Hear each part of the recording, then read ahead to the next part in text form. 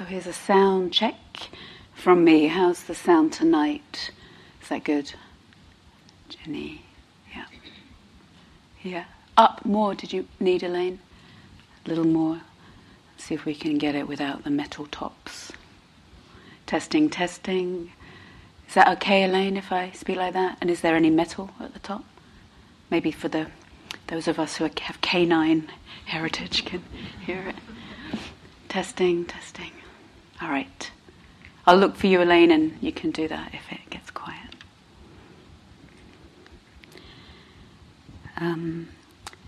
Just before we begin, to inform you, I have a message, kind message from Ebony here. Just to let you know that one of us tested positive today. Yeah, so they've gone home. Dear them. And so Ebony asks us now, as our carer, she's our kind of overall holder and carer of protocols and frames here. She asks that if you're coughing and if you're sneezing, if you're coughing, you must wear a mask. We've gone up a notch.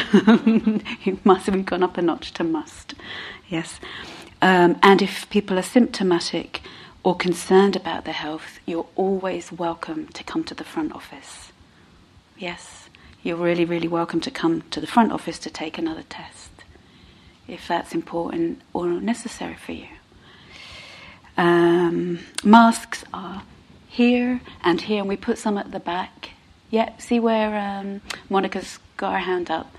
If anyone wants one now, you can wave to Monica or come over and get one from Jack. You got one here, and thanks.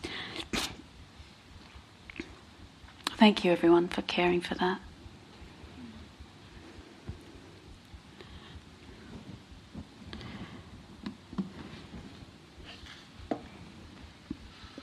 Of course, the masks are free and you can have them even if you haven't got symptoms. Of course.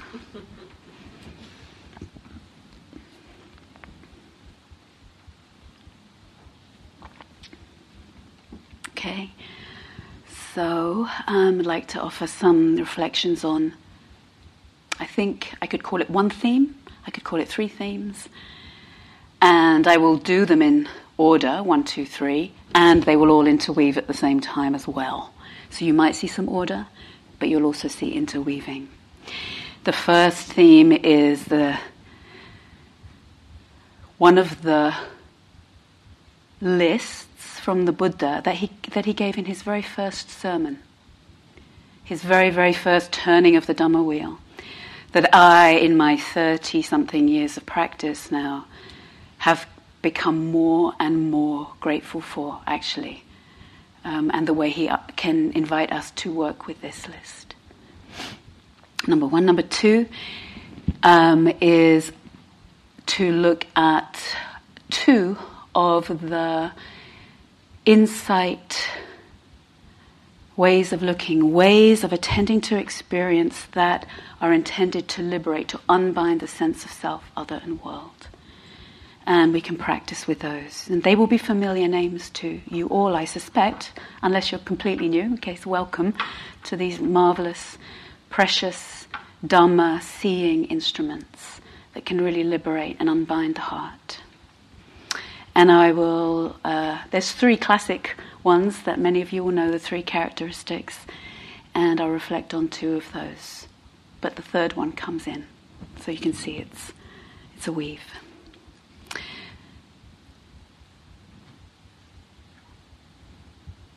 That enough of that's what I tell you what I'm going to do in case I don't get to do it. So maybe I'll tell you what those 2 ones I'm going to do. I'm going to talk a little bit about the dukkha as a way of looking. Dukkha, not only things are dukkha, but I adopt that as a way of attending to experience, both from the very obviously difficult to the not difficult. And what I have found, and I'm so grateful for, is an incredible, lovely, happy-making practice of seeing dukkha. And also anatta, not self, as a way of looking another precious seeing instrument. that when we see and sustain in that way of looking, it conduces to unbind self and other and world. It is liberating. Okay. So first I'll go through the list of the 5 skandhas in a kind of technical way, conceptual way. Skandhas is a translation, is not a translation, that's Pali. The translation in English can be heaps or piles, just things that have kind of been heaped together. They don't have any sort of inherent core, you just kind of, things just piled together, like a heap of sand or a pile of bits and bobs. Whatever, you don't say that here, do you? I remember. A pile of bits and bobs. So these are the 5 piles of bits and bobs. So the first is form, which covers our physical form and all physical forms, internally, physical forms, and out externally, form. Feeling, Vedana, we've looked at. Pleasure, pain, neither pleasure nor pain, neither pleasant nor unpleasant. Feeling. Perception. Perception is really a beautiful investigation in the Dharma. It refers to what many of us may think of as perception, which is like the labeling of things, right? And it refers to the way we're active in that. We actively participate in forming the appearance of definite things, right? And we can really study that through our phenomenology, if we're interested to. So, form, feeling, perception. I'm going to miss out the 4th one because I'll do it last. 5th, sense consciousness. Consciousness that cognizes through the 6 senses, the 5 senses and the mind. That consciousness of that coming together, of sound with the ear and the knowing. Yeah. The 4th, sometimes translated as karmic formations. These also take in all the others. These are programmings, patternings that drive us, or that we can drive. They can be skillful, they can be unskillful programs, and in the path we seek to cultivate skillful karmic formations, generosity, right? And we seek to allow unskillful formations to either not arise, or when they arise, allow them to be seen kindly and with wisdom, and they start to wear out. And that's anything from a language that we speak. That's a karmic formation. Speaking English, it's a momentum, it's a program, it's a useful program. It's a heap, it's a pile, it's a concoction. It doesn't have any ultimate truth, but it's a programming nonetheless. And once it's up and running, it's got a momentum, and it kind of reprograms itself and keeps itself going. And it can go right through this idea to the little habits. Even our gait, G-A-I-T, I think you spell it, the way we might amble along. Nobody's is like anybody else's. It's completely shaped, marvelously so. There's a complete pattern of itself, and we reinforce it, or there's nothing wrong there. But it's a patterning, a programming. Right through the language, how I walk, right through to a self-view of there being a separate self here. That idea, that momentum of the self being concocted again and again. Right through to both the painful and glorious self-senses that we tell ourselves again and again.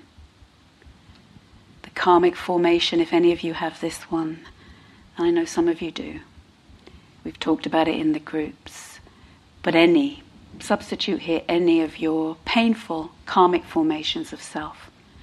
And the one I'm thinking of is a kind of bottom card for some of us. Is there something wrong with me?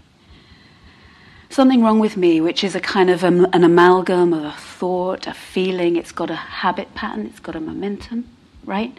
It's got a history, and it's got a momentum. It's sort of ready to be seen. Sometimes I think of these formations like on the bottom of my Mac here, the dock with the little icons of the too many things I've got up and running on my on my desktop. So I say iTunes is there, or I don't know, WhatsApp.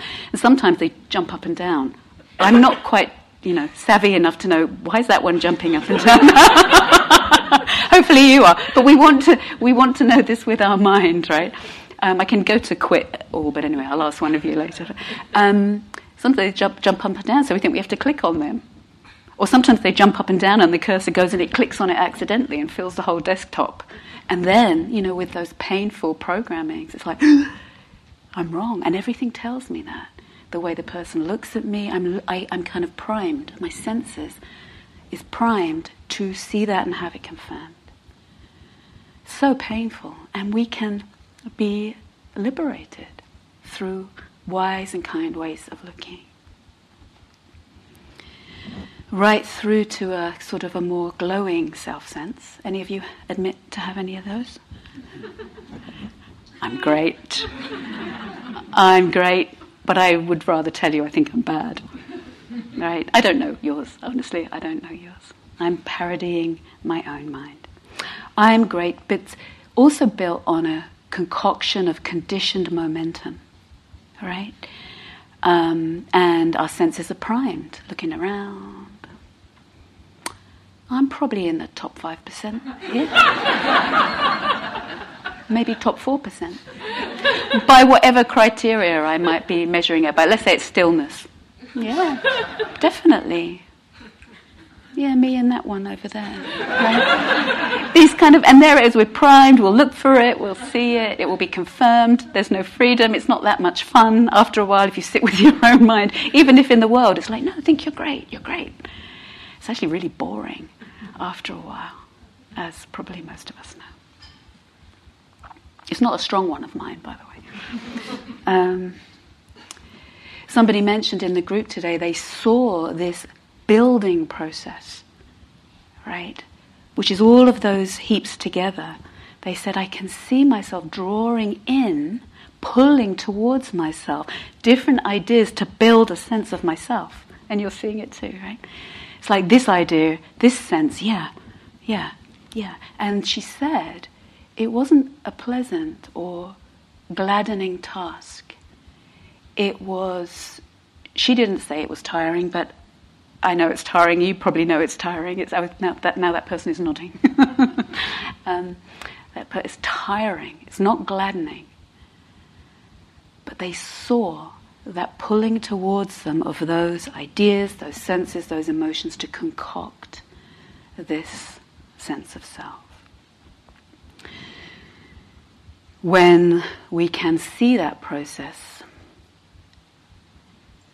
there's enough stability of mind. In that moment, that person had enough stability of mind, enough equanimity to not be pulled and pushed by the things that were demanding to be clicked on and become their desktop. Sometimes, somebody else saw today in a group, the absence, which are also really important to see absences, the absence of that momentum of scrambling to try and re-establish a status quo of who I am in story, in feeling, in perception. So if all that sounds a bit complicated, we're going to break it down. If it doesn't sound complicated, great, let's keep practicing with it. So I'm going to chant the chant that I was given in the Thai forest monasteries in England, Amaravati, and where they chant, the monks and nuns, every day, many, many things. But they chant a homage to the Buddha, Dharma, Sangha. They start there, but where they go to is this reflection on the 5 skandhas, the 5 heaps. And in the reflection on the 5 heaps, they apply each of these 3 precious seeing instruments of anicca, anatta, and dukkha, impermanence, not self, and unsatisfactoriness. So in the chant, I'm not going to do the whole thing, it takes about 15 minutes. They start with a homage to the Buddha, Dharma, Sangha. Why? Why?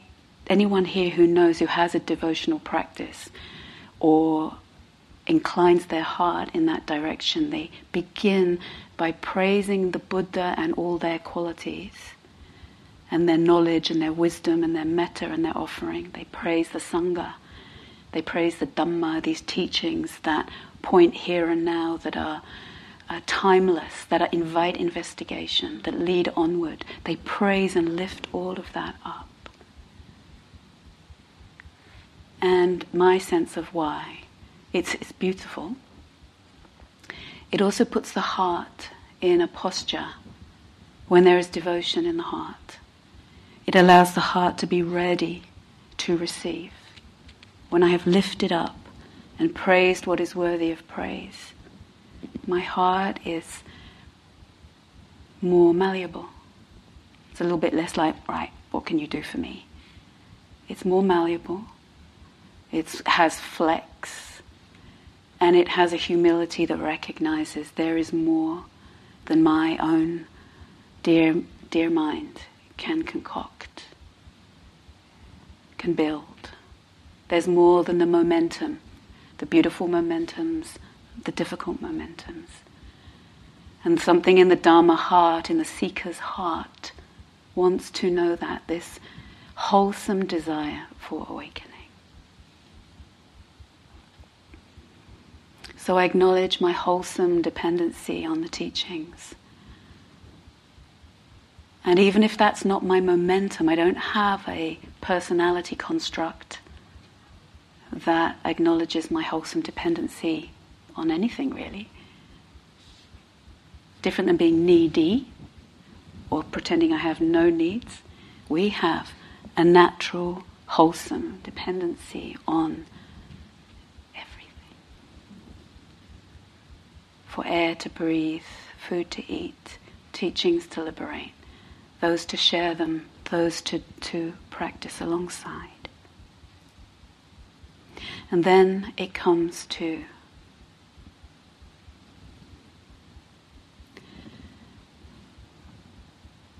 having heard the teachings, we know this, and that's where I'm going to chant. Listen for the frames I've offered. Anyone who knows it can join in if you practice in the Thai forest tradition. Having heard the teachings, we know this. Birth is dukkha, aging is dukkha, and death is dukkha. Sorrow, lamentation, pain, grief, and despair are dukkha. Association with the disliked is dukkha. Separation from the liked is dukkha. Not attaining one's wishes is dukkha. In brief, the 5 focuses of identity are dukkha. These are as follows: attachment to form, attachment to feeling, attachment to perception, attachment to karmic formations, attachment to sense consciousness. For the complete understanding of this, the Blessed One in his lifetime frequently instructed his disciples in just this way. In addition, he further instructed, form is impermanent, feeling is impermanent, perception is impermanent, karma formations are impermanent, sense consciousness is impermanent, form is not self, feeling is not self, Perception is not self. Karmic formations are not self. Sense consciousness is not self. All conditions are transient. There is no self in the created or the uncreated.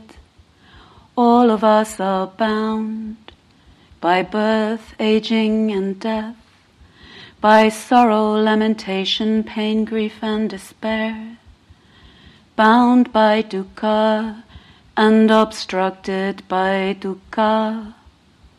Let us all aspire to complete freedom from suffering.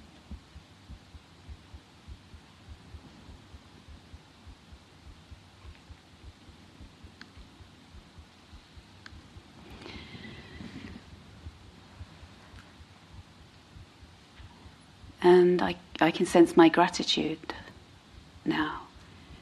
The force of the wisdom and compassion of the Buddha that turned that wheel in that first sermon where he referred to these 5 is still turning. And it's still alive.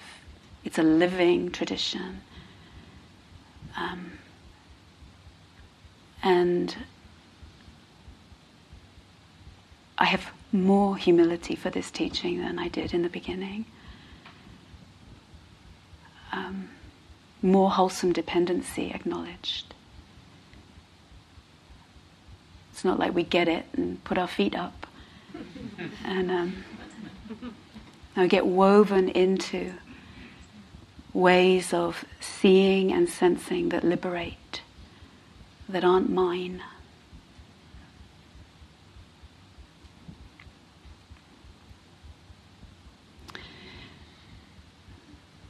So Tanasaru Bhikkhu says that these 5 skandhas, instead of using them for the purpose of constructing and concocting and drawing this self together, instead of this, we use them because they arise, form, feeling, perception, formations. We don't start to have no formations, right? You're going to speak English until you, or whatever language, until we can't, right?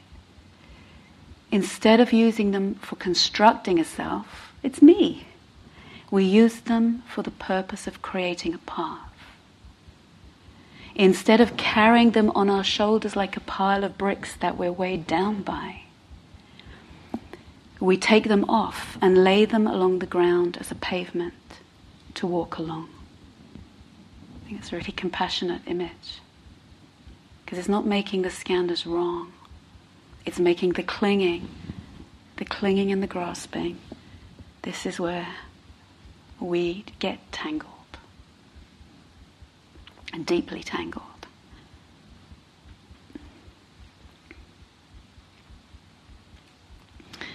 He gives images, the Buddha.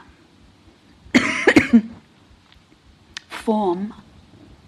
So as I offer this, I invite you to listen also with your body, your form, so that yes, we can apply the learning later, but maybe here and now your dharma eye, E-Y-E, your dharma eye opens more.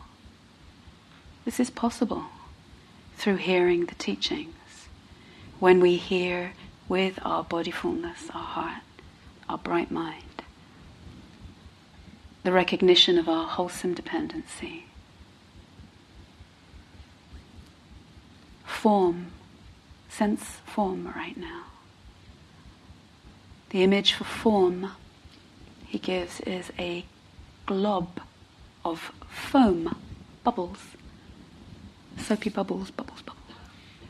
It's that. And you might think, blimey, mine doesn't feel like bubbles, right? No, it can be the sense, the perception of form can be many, many things, from like solid, like a rock, to tangled and tight, to transparent and translucent, to really, really, really, really small, to like the spacious blue sky, like a deep, dark velvet night, like a scratchy little something. But it's an image given, it's that ephemeral, right? Like in Yanai's talk last night, it's that. You try and put your hands, you try and grasp it. You try to grasp form through your perception. You can't find it. If you keep looking, like, yeah, okay, I'm sitting here. But when I examine with mindfulness and investigation, I don't find the thing, the inherent thing that is the form. It keeps changing. It's elusive. Even the cells we know are changing constantly. There's not a fixed thing I can land there with. It's like bubbles, like foam. Like foam. Foam. Feeling is like a bubble. I got my bubbles and my foams mixed up. Feeling is like a bubble. It's like a bubble. Pleasant, unpleasant, neither. Take this on as a way of looking when you sense in the intimacy of your practice unpleasant, unpleasant, and the grasping is withdrawn, and we're just sensing and seeing steady enough. It can be seen as ephemeral, as light, as a bubble. Perception, a mirage.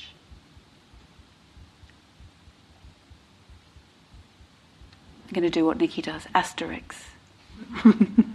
I'll put an asterisk by mirage and maybe we'll come back to that. Karmic formations, this is a lovely one. I remember my dear colleague and friend, if any of you know Pascal Auclair, sitting here talking about the image for karmic formations. Who knows what the image is? It's a banana tree. And he was so excited speaking about a banana tree. And you know what's special about a banana tree? I didn't know. It's hollow. There's nothing inside it. It's a banana tree. Like I believe, probably you all know this, I just happen to come from London where there aren't many banana trees. Right? It's empty inside. It's really obvious. And consciousness, sense consciousness, like a magician's trick.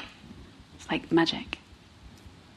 This has been taught by the solar friend, the sunshine friend, the kinsman of the sun, the Sakya clan he came from, of the solar friend. So I want to move to the second part and tell you one of the happiest practices I have done. There are many. Sometimes we're working at that edge where it's just finding my feet, just getting out of a tight spot, applying skillful means to just stay sane, stay here, I've got you. That's our practice sometimes. And that's not all our practices. That's important.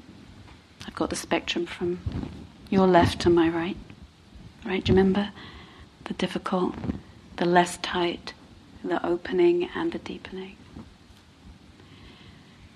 This is, it surprised me when I was given this practice. And I became more and more happy, and it wasn't the happy born of success or the avoidance of failure, and it wasn't the happy of being good at something and not being seeing myself as bad. It wasn't the happiness that came from the absence of pain, because I believed those days there was a lot of pain in my body. It wasn't the happiness born of the arising only of pleasure. It was a happiness born of peace and of liberating ways of seeing and sensing what was arising internally and externally. I was given by the teachers, so I'm telling it in this slightly dramatic way, right? Because it's worthy of this, the Dharma. It's not like, well, here it is. No. The heart was prepared. And so I came humbly to receive this lens, this way of looking. As maybe we are after, maybe you came that way on day one. Certainly I don't always come on day one humble with a heart poised. It takes a few days sometimes. But usually after a few days it's like, oh, I acknowledge my wholesome dependency. How can you help me? All right. So I came and the teachers gave me a precious way of looking. And they said, Here is this precious way of looking. Try it on. And let yourself sense sights, sounds, smells, taste, touches, thoughts, feelings, form, feeling, perception, etc. as dukkha. And I said, what, everything? Surely the dukkha is the bit that's just like horrible, and then I'll get out of that and it won't be dukkha. And they said, see what happens when you apply this way of looking to all phenomena. Remember in the chant, form is dukkha, feeling, perception, karmic formation, sense consciousness. Sense consciousness can sometimes be lovely. What is it to see it as dukkha? And in my mind I said, oh, there go these Buddhists again. Deflationary tactics to try and not make you too excited. But I had been practicing long enough not only to see it that way. I think in the beginning I would have done. It's like, no, I'm curious. Let's do an experiment. This is an investigation. This is one of the gifts of being human, is to experiment with this whole instrument, this equipment, in the service of freedom for the benefit of all beings. Okay, I'll try this. Everything that arises for a whole day, they said. So just as Yanai said last night, the Buddha commended his monks or the monk who was holding the reflection of death with every breath. We were invited to hold the reflection of this is dukkha with every breath. I'm already starting to smile. So if you're seeing it just through your head and you're convinced, it is just those deflationary Buddhists, or, yeah, I knew it, everything is dukkha, and it comes from that slightly more depressive place, you're really, really welcome. Stay tuned. It's not a confirmation of a postmodern desert. It's not a confirmation. He didn't have that issue. It's not that.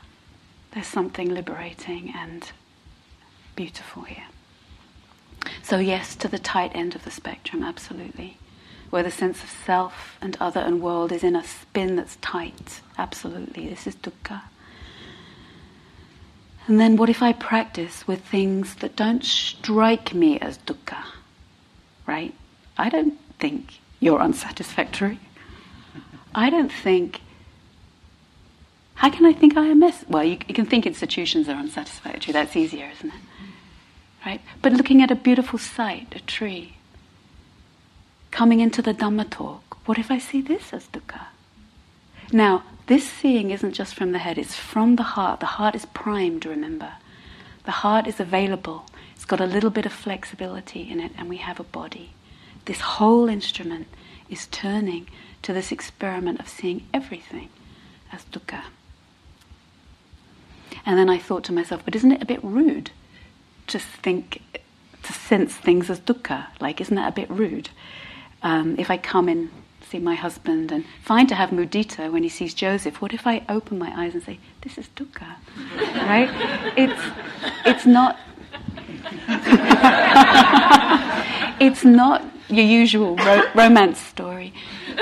But it's also not just about the phenomena that is seen.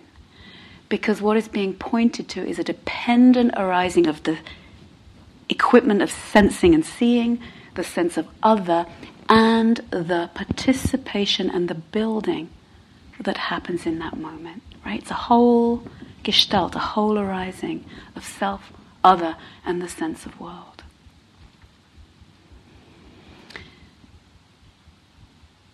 What it is a withdrawing of investment. What it is from this precious seeing instrument that we are is not putting all my chips. I think that's what you say in roulette, isn't it? I'm not putting all my chips on that number, or even most of them. I'm withdrawing my chips of investment. Sorry, I keep pointing to you. I'll point to this empty cushion. That spot, that sight, sound, smell, that job, that person, that house, that meditative experience will be where my chips finally come to full investment and deliver ka-ching, the bounty that comes. stay with it. If you think, yeah, it is deflationary. It's a withdrawal of confusing pleasantness with satisfactoriness. Really satisfaction, where that hunger, the momentum of hunger that is seeking for something, that also brings us to the path, that also is connected to our desire and wholesome drive for awakening, that hunger cannot be fulfilled in any proposition of sight, sound, smell, taste, touch, form, feeling, perception, karmic formations, sense consciousness. I'm withdrawing the investment, but I still have a heart. I still have the wholesome desire for awakening. There's more to the path. So I tried. I practiced with beautiful sights. It was a winter retreat, and there was a beautiful tree outside. I practiced with the beautiful tree, the sense here, the seeing of the tree. This is dukkha. Not the tree is dukkha, or I'm dukkha. This is dukkha. I practiced with the beautiful tenderness in my heart that was arising. It was very pleasant. This is dukkha. I practiced with the walls in the room, the wooden walls. This is dukkha, I said to them. I practiced on my way over here from the teacher village to the trees here. I looked, this is dukkha. They smiled back. That doesn't have to happen, by the way. Withdrawing the investment, not of metta, but of the weight of the demand on things that they should fill, that hunger for something that I didn't know was coloring perception. And I was amazed at the joy to pull the investment of clinging. It released the tree, it released the wall, it releases the husband, and at the same time it releases me. Or more precisely, when we withdraw the grasping, when I pull the investment based in a wrong assumption, then the sense of self and the tree arise in a wholly different way. Many of you will have glimpsed, seen, dwelt, know this. Or said another way, in the Buddha's teaching of dependent arising, in short, nothing arises independent. Everything arises dependent on myriad conditions. The sense of self, the tree, withdrawing the investment that should satisfy. Or if it's not, I'm doing something wrong. Things are supposed to satisfy, because isn't that what all the ads are about? Withdrawing that wrong assumption. Self can be released, sometimes fade. Other can be released and fade.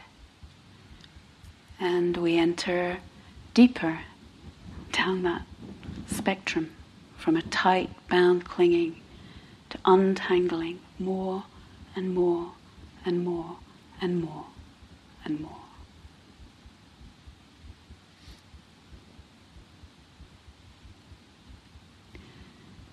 The canon of teachings from the Buddha is, the Buddha is depicted as saying that he teaches only two topics: suffering and the end of suffering. And this is from Thanissaro Bhikkhu now.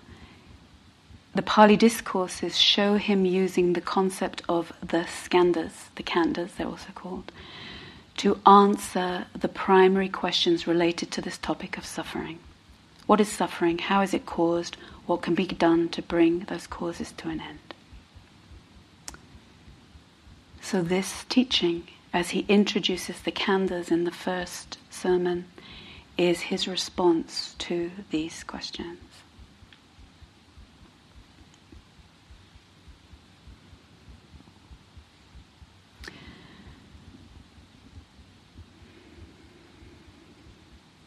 So just to finish that piece about this is dukkha, I wonder if any of you know, maybe you've practiced this a lot, you can pick it up as a topic for half a day or a day here or elsewhere.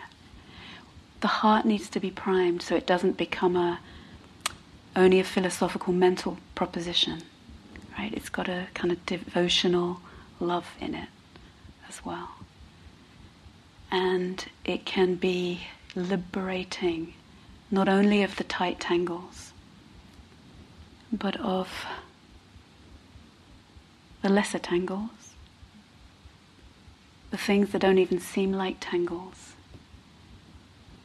and take us deep into the territory of understanding the dependent arising of the construction of self and other and world.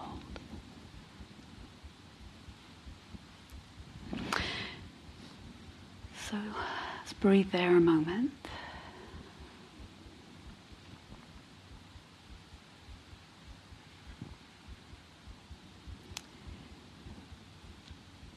Kind of tempted to just sit with this. And I'm not doing that to be deliberately frustrating, like the other night I didn't finish what I had to say. It's also kind of tuning to wondering what's needed and when it's enough.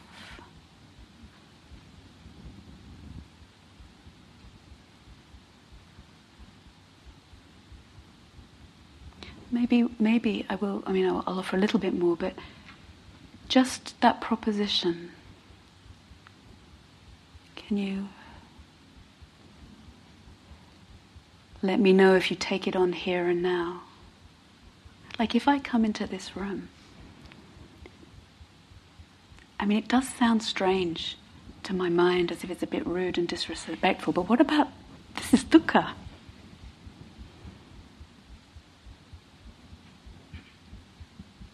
What happens when I say that? Well, you can probably see. Right. Just a little moment opens.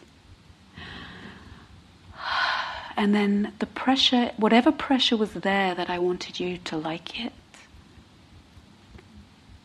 of course that would be nice. That you would learn something, that you'll be fully liberated by the end. I don't put that pressure on it. That you're fed well.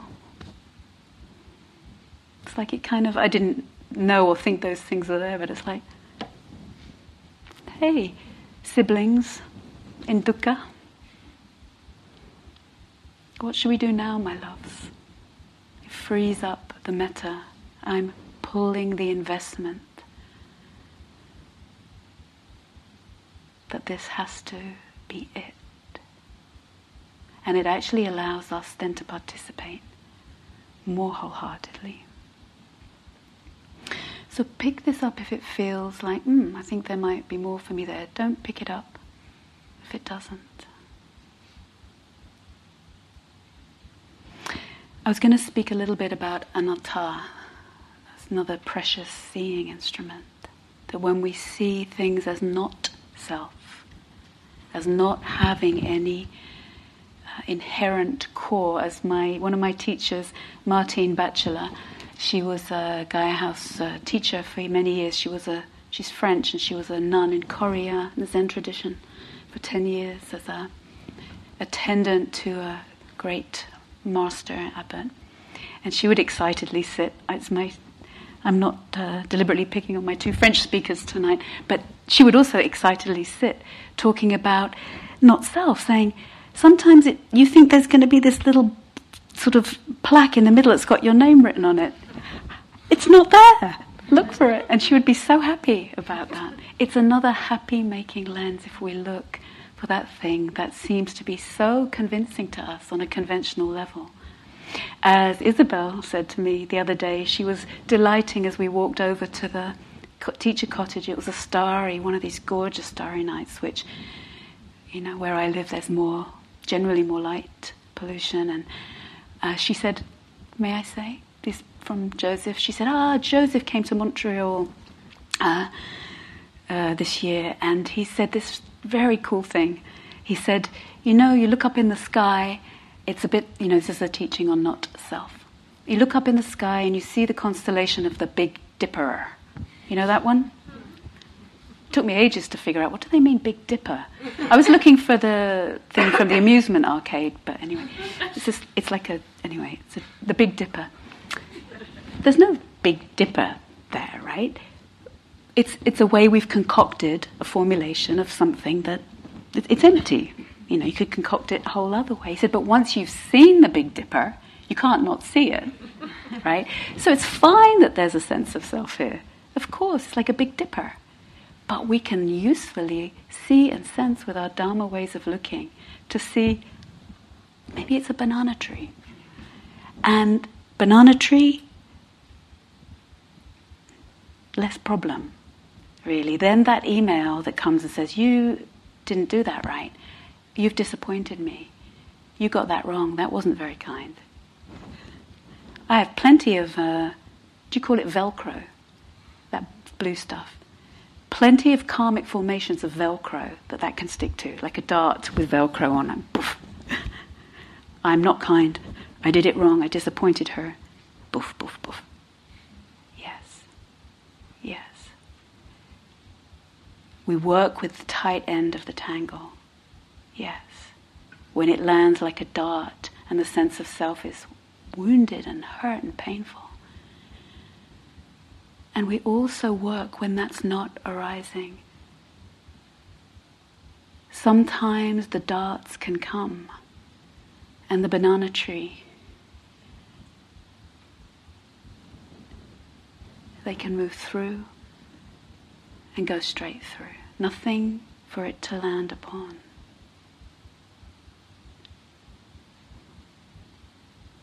Just contemplating that makes me breathe out.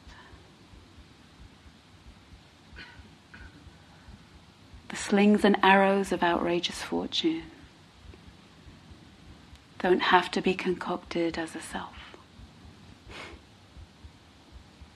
And then actually we can respond with more skill. When they do get concocted as a self, that's the grounds for compassion to deepen and deepen. Kuan Yin comes with the human suffering. So that's good too, but we work with it.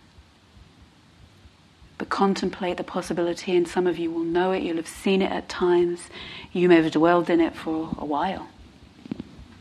The slings and arrows can come, and they don't land. Not because you're disconnected, but because something is deeply liberated in that moment.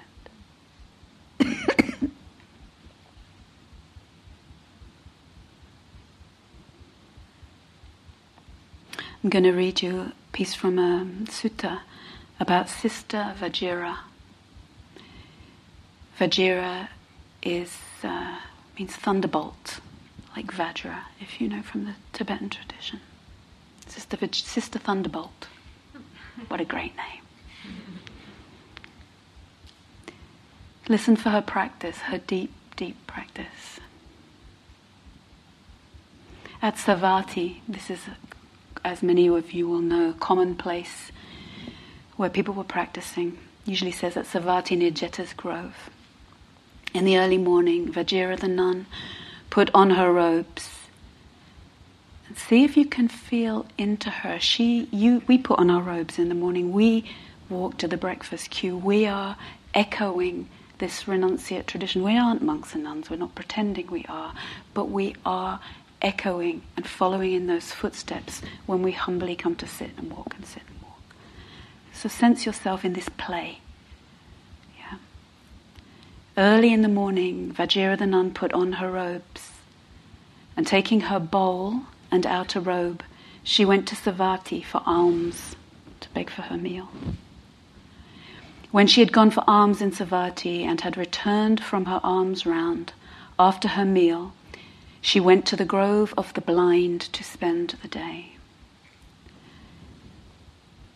So firstly, a note from me. Look at the very embodied texture of the teachings. She got her robe, she got her bowl, she walked, she ate. It's very visceral. It's not like, here's a philosophical proposition. No, it's like, you're right there, like you, like us in the morning. Having gone deep into the grove of the blind, she sat down at the foot of a tree for the day's abiding. Guess who should come? Who did Nikki mention this morning? Important character. They who shall not be named. They who should definitely be named. They who will be named by the Buddhas and Sister Thunderbolt. Then Mara, wanting to arouse fear and horripilation. Have you ever heard that word before? Isn't it a great word? Horripilation. Wanting to arouse fear, horripilation, and terror in her, wanting to make her fall away from concentration, approached her and addressed her in verse. Right? Now Mara, we've spoken about Mara a lot already, and this will confirm one of Nikki's things that she said this morning, but I don't want to give the punchline away. But you know what's going to happen at the end. Shh, don't tell anyone. So Mara comes to arouse fear and horripilation. This isn't some other character. We know this, right? Mara, the person who spoke in the group today, that, hey, what about this? Concoct a self out of this. Okay, if somebody sends me an email, I'm bad. Okay, I'm bad. God, I'm bad. I better concoct a self out of this. Concoct a self out of this. Here we are. What about this existential question we can concoct a self out of? So this is what Mara said to Sister Vajira,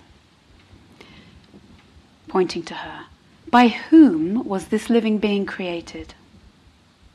So he's getting her on the existential, philosophical department. By whom was this living being created? Where is this living being's maker? Where has this living being originated? And where does this living being cease? Sounds like quite interesting philosophical questions, doesn't it? But can you hear the assumption that's built into them, that's not even being questioned? Where is this living being's maker? Where has it originated? Where does it cease? Mara's questions, whatever Mara says to you about who you are and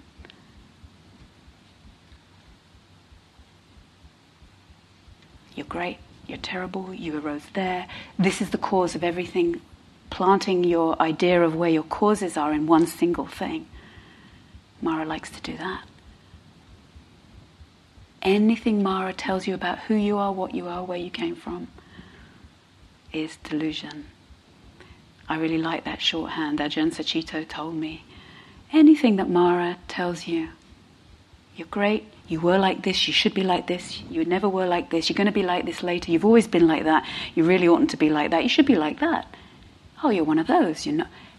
They can be like foam, yes, they can have a conventional place. But if I take it on as my satisfactory home, I won't find it there. So the questions Mara asks here are quite interesting. These are the kinds of things that can engage some minds. Where'd I come from? They can perplex us, these questions, they can entertain us. But the Buddha's not interested in those kinds of questions. What is he interested in? Suffering and the cause of suffering and the end of suffering.